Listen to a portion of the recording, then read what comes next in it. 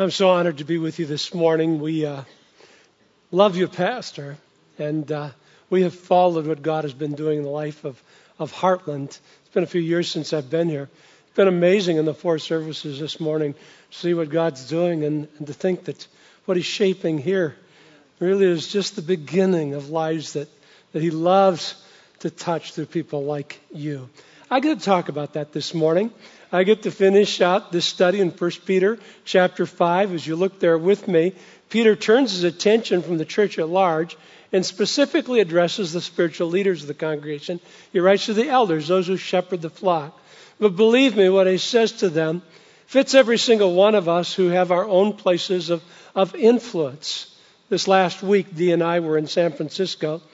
We came there from there, and we were there for a number of reasons. We have a church planting couple starting a church in the heart of San Francisco, and we got to spend some time with them. But the real reason we're there is it's where our son lives and our 10-year-old grandson, Aiden.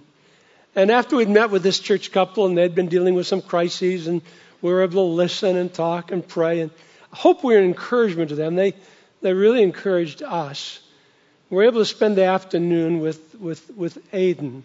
We said, do you want to hang out with us? And he said, yeah, I really want to hang out with you. Well, Aiden's mom and dad, for the last couple of years, have gone through a really messy divorce. And as we just kind of hung out with Aiden, I wrestled with him on the floor in the hotel room, and we talked and we listened and we giggled. And it struck me in the middle of that afternoon that with all the churches I get to minister to and pastors encourage and settings that I speak at, that I don't think there was any more important ministry that I was having than that afternoon with a 10-year-old boy who needed a grandpa that would show him the safety and the love and just the sheer goodness that God is still alive and cares about him. And so in this passage this morning, we're going to listen to these words to elders, and we're going to see that he gives us about 7 admonitions that guards our integrity, our spiritual integrity, so that what we bring into ministry situations and into people's lives is the real thing. It flows out of something that the Lord Jesus is doing as we simply want to be vehicles of His grace and of His truth. Here's how Peter starts the 5th chapter with these words. He says, "So I exhort the elders among you, as a fellow elder, and a witness of the sufferings of Christ, as well as a partaker in the glory that is going to be revealed. Shepherd the flock of God that is among you, exercising oversight." And then he gives us first admonition. And these 7 words that he's going to speak to us today really ought to be 7 messages, but you know these things. We just want to make it a heart checkup. I want to take the moment to say, Lord, is this where I'm at? I'm in a place where your Holy Spirit just has maximum freedom to make Jesus real through me in the places where my life is meant to count. And the first check that he gives to us to kind of listen to the Spirit of His voice is this. He says, we risk our authority when a willing heart to love and serve people gives way to a grudging spirit. Here's how he puts it. He says, exercise oversight, not under compulsion, but willingly. Isn't that something? That when God comes to us and asks us to follow Jesus, He doesn't just want behavioral change. He doesn't say, I want you to learn how to be generous. He says, I'd like you to exercise your generosity cheerfully. In other words, the gift is a great thing, but the gift is really just a reflection of the willingness of your heart. And so he says to those that lead and those that have the chance to put Jesus by example into other people's lives, when you slip from a willing spirit to a grudging heart, man, something is lost. Now, I got to tell you about that. I didn't have a good day yesterday. I wasn't at my best. Dee and I have been doing some intense ministry over the last number of weeks, and as we got up early yesterday morning to get from San Francisco to here, I hadn't slept well, and we had to make a couple of flights, and the connections were close. And then when we finally made it to Indianapolis to get over to Darren's house and enjoy some dinner with them, somehow they closed down the highway between the airport and here. One lane was open. The other 3 lanes were closed. They weren't doing anything on it. They were just closed. And I'm stuck in traffic, going nowhere, and I'm grumbling. I'm grumbling about the airplane rides. I'm grumbling about the motel we stayed the night before. I'm grumbling about the dumb people that closed 3 lanes and didn't do anything with it. And then right in the middle of it, I realized what I'm preaching on this morning. I turned to Dee and I said, I'm going to be the biggest hypocrite tomorrow. Here I've come into this place grumbling about everything in the world, and I'm going to talk to them about ministering out of a willing heart. And my wife loves me. She is my prayer partner, my best friend. We're so glad we get to do ministry together. And she speaks truth into my life. And she turned to me and she said, but Jerry, we get to be with people tonight that you love. And I said, I love there. There's nobody I respect and appreciate and enjoy hanging out more with than your pastor. Amen. And I tell you what, does he not have a beautiful family? I mean, if I could have raised kids like they're raising.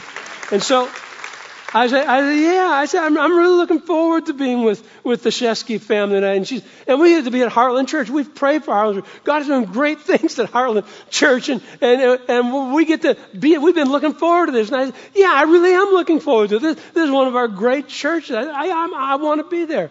And then she says, and you get to teach God's word tomorrow, and you love to teach God's word. And I said, I do, and I get to do it 4 times tomorrow. And then I suddenly realized, I'm looking forward to this. And I recognized even in that moment that every single one of us have the ability in Jesus Christ to revisit where our hearts are at when we step into people where it's just hard.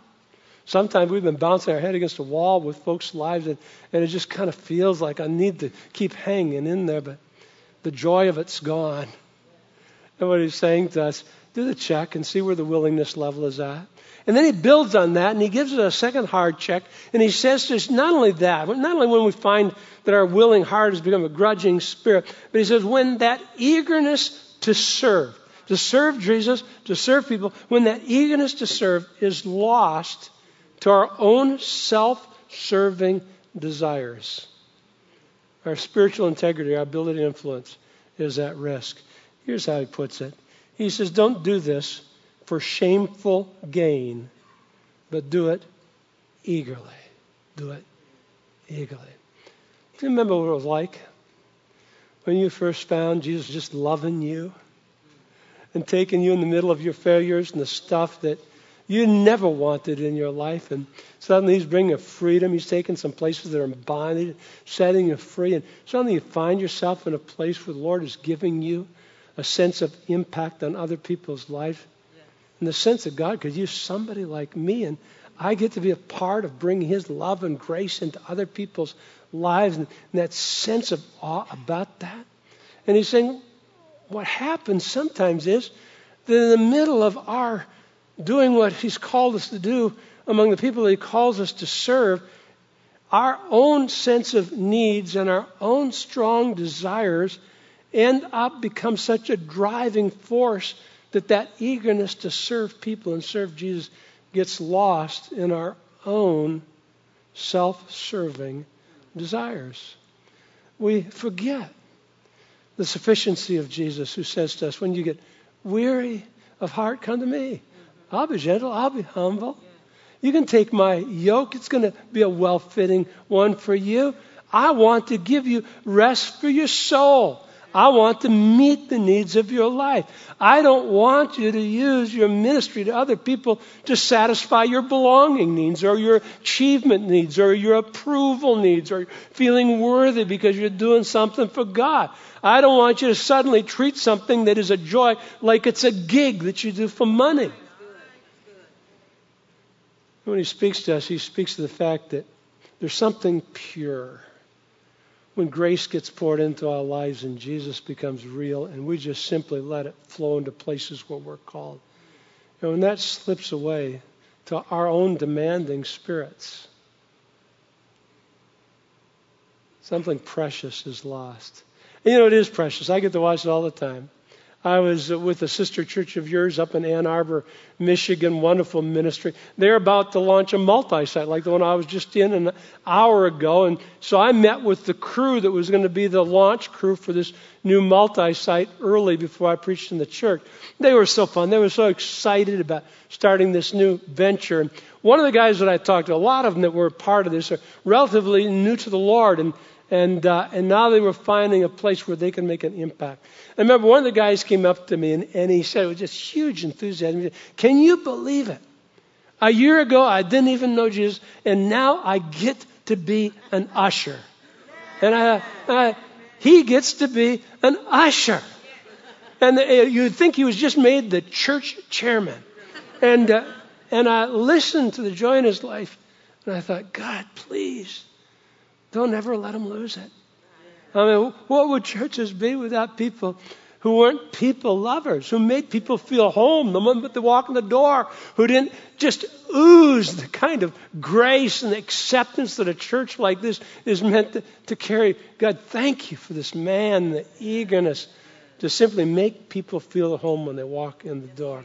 I was being driven when I was a pastor in a church home from a meeting by a couple that worked with our single adults. And when we got into the driveway, Kurt Peterson and Nancy were in the front seat. I was in the back. And before they let me get out of the car, Kurt turned around the back of the seat, and he turned to me and he said, "Pastor, I just got a question for you." And I said, "What's that, Kurt?" He said, do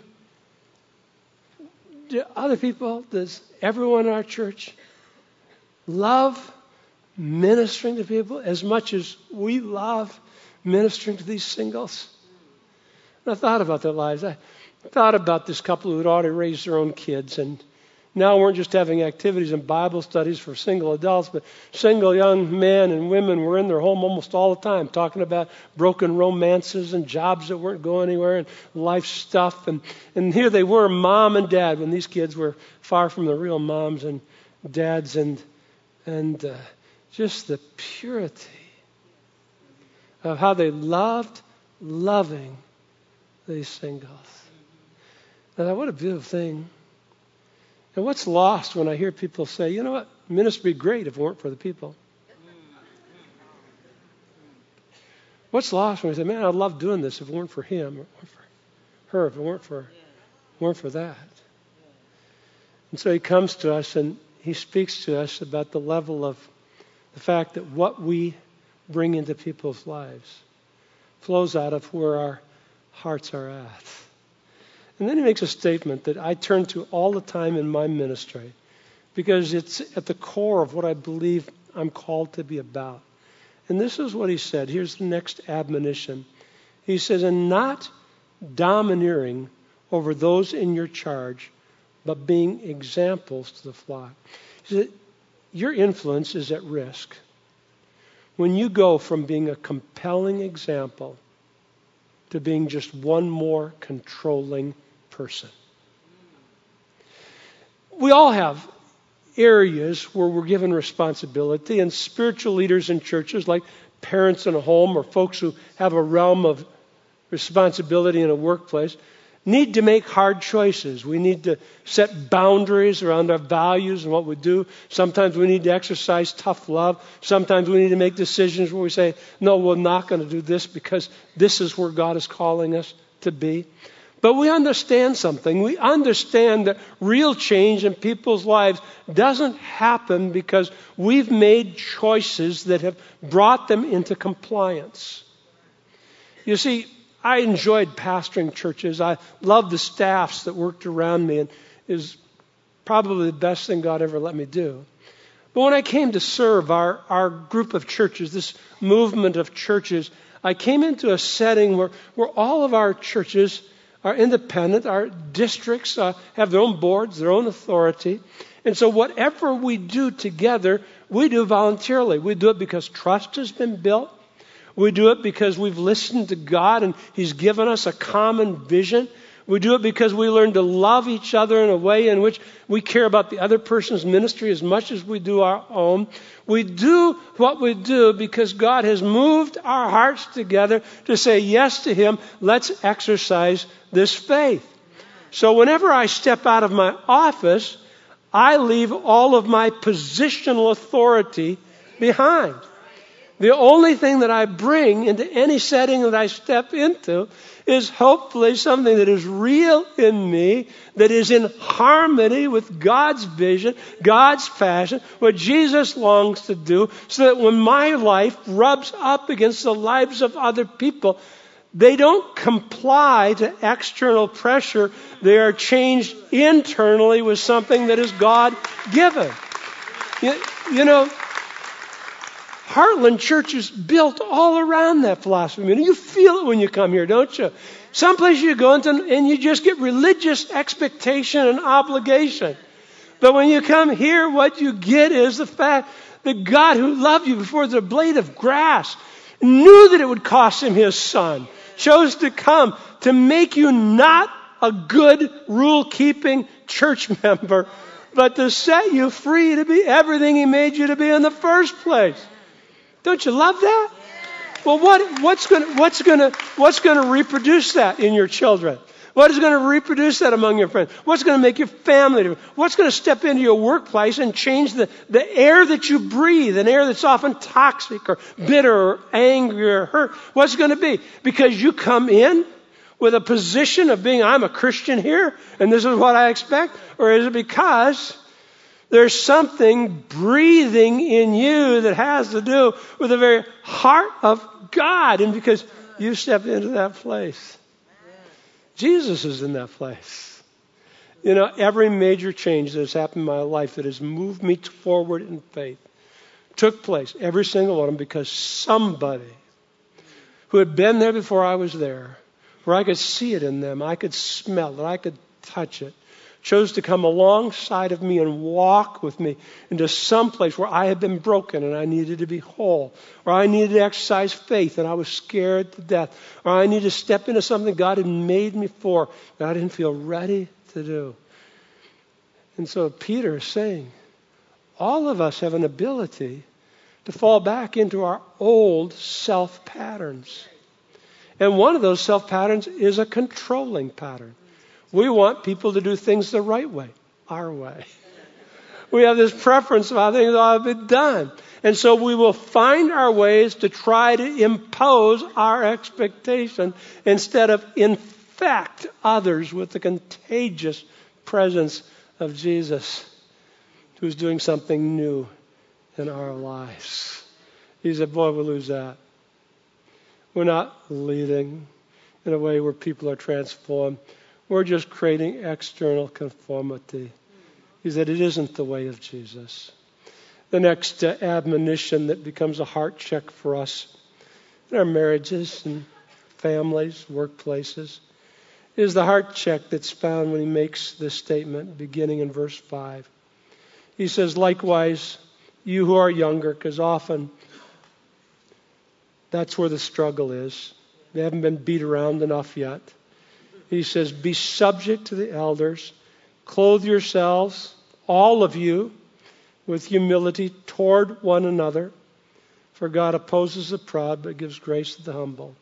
So humble yourselves, therefore, under the mighty hand of God, so at the proper time he may exalt you. Our influence is at risk when humility gives way to pride. When in subtle ways our ego finds itself being disturbed about one thing or another. Nobody even notices what I do anyway. They didn't fund my part of the ministry enough last year. The leaders of our church just don't really care about what I do. This was not what I intended, and people have never really appreciated how I think about this. This strong sense of what pride does between people and between us and God. I love the way in which the Bible tells the story of Moses at a time when the leaders around him began to disrespect him and grumble against him. You see, he had married a woman they didn't approve of. She was from another nation. She was from another color. God approved of her, but they didn't. And so they're grumbling against Moses, and it gave root to a whole lot of other offenses that they felt. And when God came to correct and rebuke them, including Moses' own brother and sister, he didn't say to them, Moses is the most gifted leader I have. nor did he say, cut it out. He's the best preacher I've got. Because we know he wasn't a good communicator. What he did was he came and he said, Moses is the humblest man I have. I can trust him. I can trust him. And I want you to follow him. You see, it's those that know how much they need everything Jesus has to give, who wake up every morning so grateful that his mercies are new today because I need them today. Those who never find themselves in a place where they go, I've got this thing wired. I know what I'm doing in this ministry situation. But they know that in this moment, if my dependency isn't in place in a way in which the Lord can find a humble servant, then everything I do he'll oppose because it will not work for his glory. It won't work for what he chooses to do in people's life. When I was 26 years old, I became a pastor of a little church up in a mountain town in Colorado. And I think partly because I just was a people pleaser. I wanted to be the best possible pastor I could be. I wanted people to like me. I wanted them to be proud of their pastor. And so I was 26 and I was doing things I'd never done before. And I tried to do them like I'd done them 100 times. I just wanted to be perfect. I wanted my people to be proud of their young pastor. And then one day I did my first baptism. And I had a couple of young women, college age, who'd come to faith, and they were about to profess it openly through baptism. I was standing in the top step, back room, ready to go down into the baptistry tank at the front of the church to baptize these women. I was going over my head what I want to say, what I want to do. I wanted to get it exactly right. To this day, I'm not sure exactly what happened. I don't know if I tripped on the robe that I was wearing or if the top step was slippery. All I know is that our little church saw their young pastor fall face first out of the back room into the baptistry tank. When I hit the water, it created a tidal wave that went over the top. We had an 80-year-old organist who was playing soft background music below. She never saw it coming.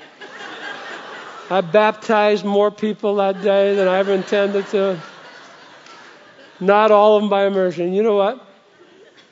The congregation loved it. Boy, when the service was over, did they give me a hard time. They kidded me mercilessly. They teased me. They patted me on the back. They gave me such a hard time. And then they began to tell me about their most embarrassing experiences. And we laughed and we had fun. And it was the best thing that happened to me and to our church.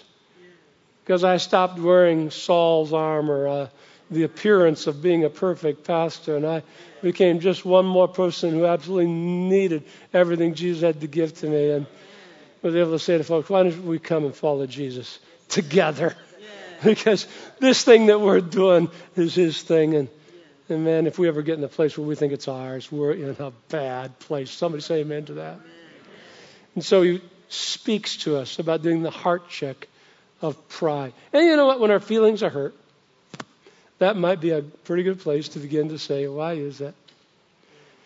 That my joy in serving has been taken away because somebody stomped on my feelings. And what does God want to do? To minister to me in a way that my sense of worth is fixed in him. And not somebody who needs grace as much as I need grace. Here's what he said. There's one more thing that I want you to hear, and that is, we find ourselves in a dangerous place when faith surrenders to fears. Let me just read it to you because you know this passage, but hear it with fresh ears. He said, cast all of your anxieties on him because he does care for you. He said, if you're going to exercise spiritual influence, you've got to know what to do with your fears. These little things that, fear can either come and sit on your chest like an elephant. You had that happen? Or it can be like rats running around in the attic way of your head when you're trying to sleep at night. It can be a whole bunch of little stuff that just kind of ganged up on you, and suddenly you find yourself in a place where it's just hard to freely give and bring into people's lives the faith that Jesus had planted in your heart because a spirit of fear has just fallen over you. My mom and dad loved Jesus. I'm so blessed to grow up in a home that I grew up in. But my mom grew up in a home where her father was an abusive alcoholic. And when he'd come home drunk, which was often, he came home in a rage and he was violent. It was a scary place to live. And my mom and her two sisters and her brother never knew what was going to happen next. And so when my mom came of age, she came out of that background with all kinds of understandable fears and feelings of anxiety. I wish you could have watched what God did in my mom's life before she went to be with Jesus. Wish you could have seen how God met her in the middle of so many of those things that scared her to death, where she could imagine the worst, and brought such wonderful freedom, such wonderful confidence. She really ministered to her in ways where she knew God really does care. Why do I have to be anxious about this? He's bigger than this. Beautiful to see. But because I was the eldest son, I think I grew up when she was young, and her anxiousness came into my life by osmosis. And I grew up shy and fearful in so many ways. There are times when I'd be preaching in a church where I was serving, and my mom would be there, and she'd come up to me afterwards, and she'd say, but son, you're such a shy boy. And I go, oh, Mom, I know. We both have so many things that hold us back from saying what we need to say, doing what God would have given us the freedom to do, stepping into places where we're designed to be His person in that place. I'm so grateful that I have a Father who in patience has met me in all those insecure places that made me so afraid of what people think, and afraid of what people say, and afraid of stepping in with any sense of authority. And He's shown Himself to be bigger than all of that. Let me put on the mantle of His authority. Let me step into every setting known that He had already prepared me for this good work. That He had already ordained that I would be the one with all of my inadequacies, to be the means, to be the servant, to be the one who would breathe His presence into that situation. And I don't know how God has spoken to you this morning, what one of these heart checks He's said to you.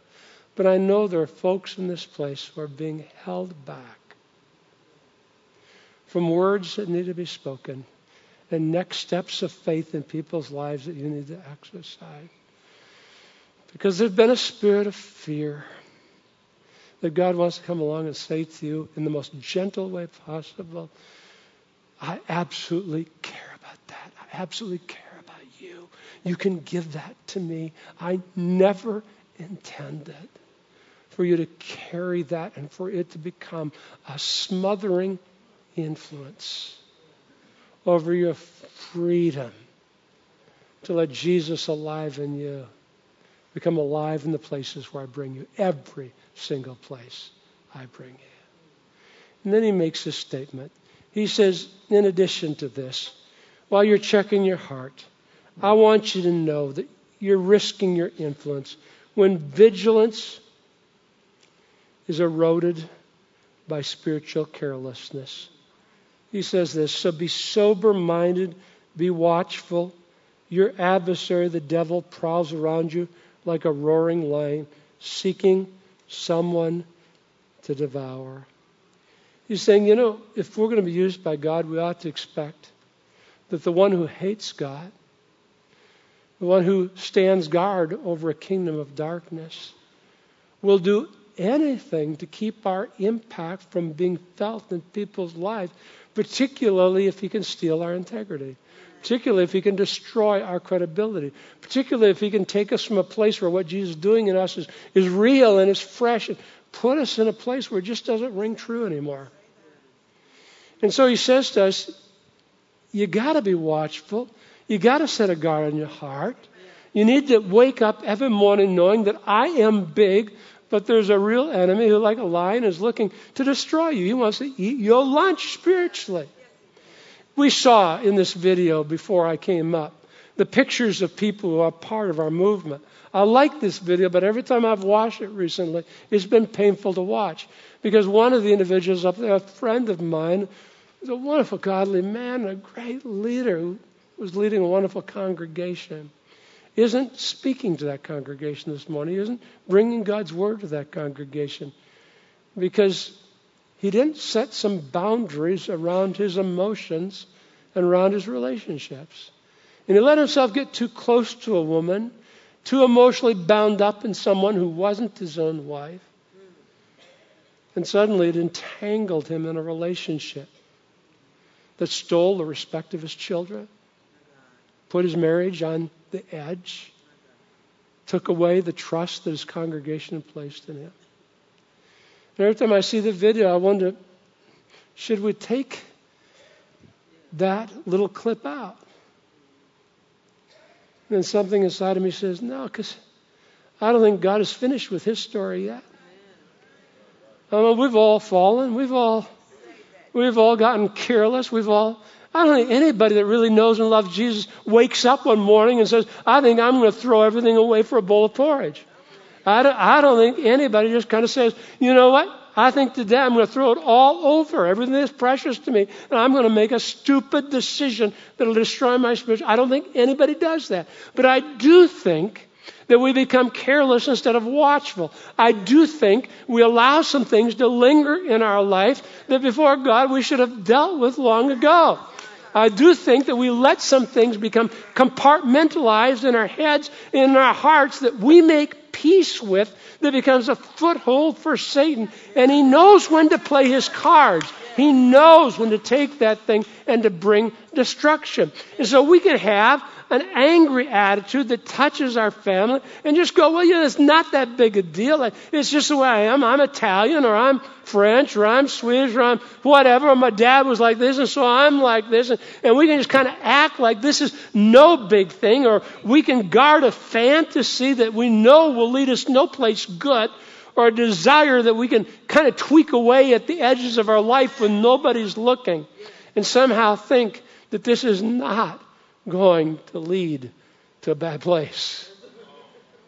But he's saying, listen, you precious people who exercise the influence of Jesus in other people's lives, it's all at risk when you stop being watchful and you start getting careless.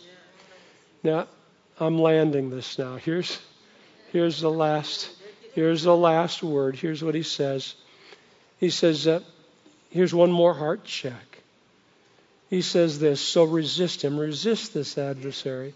Be firm in your faith, knowing that the same kind of suffering are being experienced by your brotherhood throughout the world, your brothers and sisters. And after you've suffered a little while, the God of all grace, who has called you to his eternal glory in Christ, will himself restore, confirm, strengthen, and establish you, and to him be the dominion forever and ever. Amen. Peter writes and says, sometimes this hope we have of eternal gain in terms of lives that find Jesus, gain in terms of a church that is a voice for all that's good in a community, gain in terms of rescuing out of darkness people that we're going to spend eternity with, the gain of being a faithful servant, gets lost in our short-term fears about how hard this is, about how painful this is, about how sometimes our trying to love and serve people it's like a voice crying in the darkness. It's like whistling through a graveyard. It's just like so hard, I can't keep doing it. And he's saying, do you think this is unique to you? Do you think this is your battle alone? You have brothers and sisters all over the world representing the kingdom of God, and the places where they've put them are finding themselves under the same attacks, feeling the same pain, dealing with the same fears. But you know what? He says, they, like you and like me, press through to the grace of God, all the grace of God, because we know that we are partakers of his glory, and a day is coming where all the glory that belongs to God will be given to him when Jesus returns and makes the crooked places straight and takes those places that are so dark and fills them with light. And we, because when we were worrisome and inadequate and insecure, found our sufficiency in Jesus, and we took on his mantle. When we were in a place where folks were not listening and were not respecting, and it was just so hard, and their words were painful towards us, understood that our worth and well-being would never be found in them, always be found in him. And so we made a decision, led by the Spirit, to say, I'm not going to let the pain of the moment steal from me the eternal glory of standing with Jesus when he comes and being a part of his victory. Can I end with a dumb story? Would you give me permission to do that? Please forgive the silliness of this. I have done a lot of weddings that have been wonderful, beautiful weddings. But back in the 70s, when I first started in ministry in Colorado, I was asked to do a lot of weddings that were just dumb. I mean, they were not ordinary. They were just different. I got to do a wedding once, officiated a wedding on the top of a mountain overlooking a valley. It was so high, half the wedding party couldn't get up there. When we got up there, the bride said to me, Pastor Jerry, would you mind standing with your back to the cliff so we can have the view of the valley below? And I stood there with my heels to the edge of that cliff, and the wind was blowing so hard over the Continental Divide, I had to shout the vows out in order for them to hear it. I did a wedding once on horseback where I was wearing a flannel shirt and I was better dressed than the bride. I have done weddings. But here's the one that takes the cake. I did a wedding for a disc jockey at a local radio station who wanted his whole wedding to be choreographed to a mixed tape of his favorite songs. And so when the wedding started and the back doors open, he wasn't at the front standing next to me waiting for his bride to come down. He was escorting her in himself. He was wearing a white tux, a white cummerbund, white tie, white shoes. His wife was nearly as beautiful as he was as they waited to come into the room. When the doors opened and they stepped in, the mixtape started. And the wedding march was the theme song to Star Wars. It was. And it wasn't just any part of Star Wars. It was that moment where the Star Wars theme comes to its crescendo at the end of the first Star Wars movie, when Luke Skywalker and band have just against all odds seen the Death Star blown up and the Republic saved. And now they come back from their conquest and they step into the assembly of all of the senators and they walk in to receive their victory crowns, and suddenly the Star Wars anthem resounds in great triumph. Well, that's how they walked in to do their wedding. It was dumb.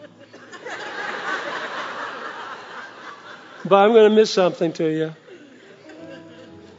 And that is, I now can't picture our coming moment of glory in any other way. I mean, Luke Skywalker, Wookiee and all, I see us when that Death Star explodes and the kingdom comes and the Prince of Heaven comes for his own. And God, whose glory is all around us, is suddenly seen. It fills the earth. And we who press through stand as partakers of his glory, and in that moment, it will be worth it. It will be worth it. I can almost hear Star Wars playing now. Oh, folks. We just let it seep a moment. Where you are right now, just in terms of how God has spoken, in terms of relationships where exercising influence for you is particularly challenging, or settings where a fresh wind needs to blow into your life, where Jesus needs to become your sufficiency again. Where is it? Where is it?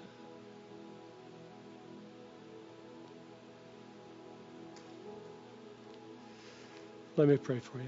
Heavenly Father, I'm so grateful that folks like us, well, we couldn't even ever imagine that you might use us at all, that by sheer grace, you've put people in our lives that somehow have our names on them, and we have a place of calling that has to do with forever, has to do with eternity, it has to do with your glory. And Lord, we don't want to waste those moments, those opportunities. And Lord, mostly we don't want to be in a place where anything would be an hindrance to your Spirit flowing and working through us in a way in which Jesus becomes huge in other people's eyes. And so we pray it in Christ's name. Amen. Thank you for letting me talk with you this morning.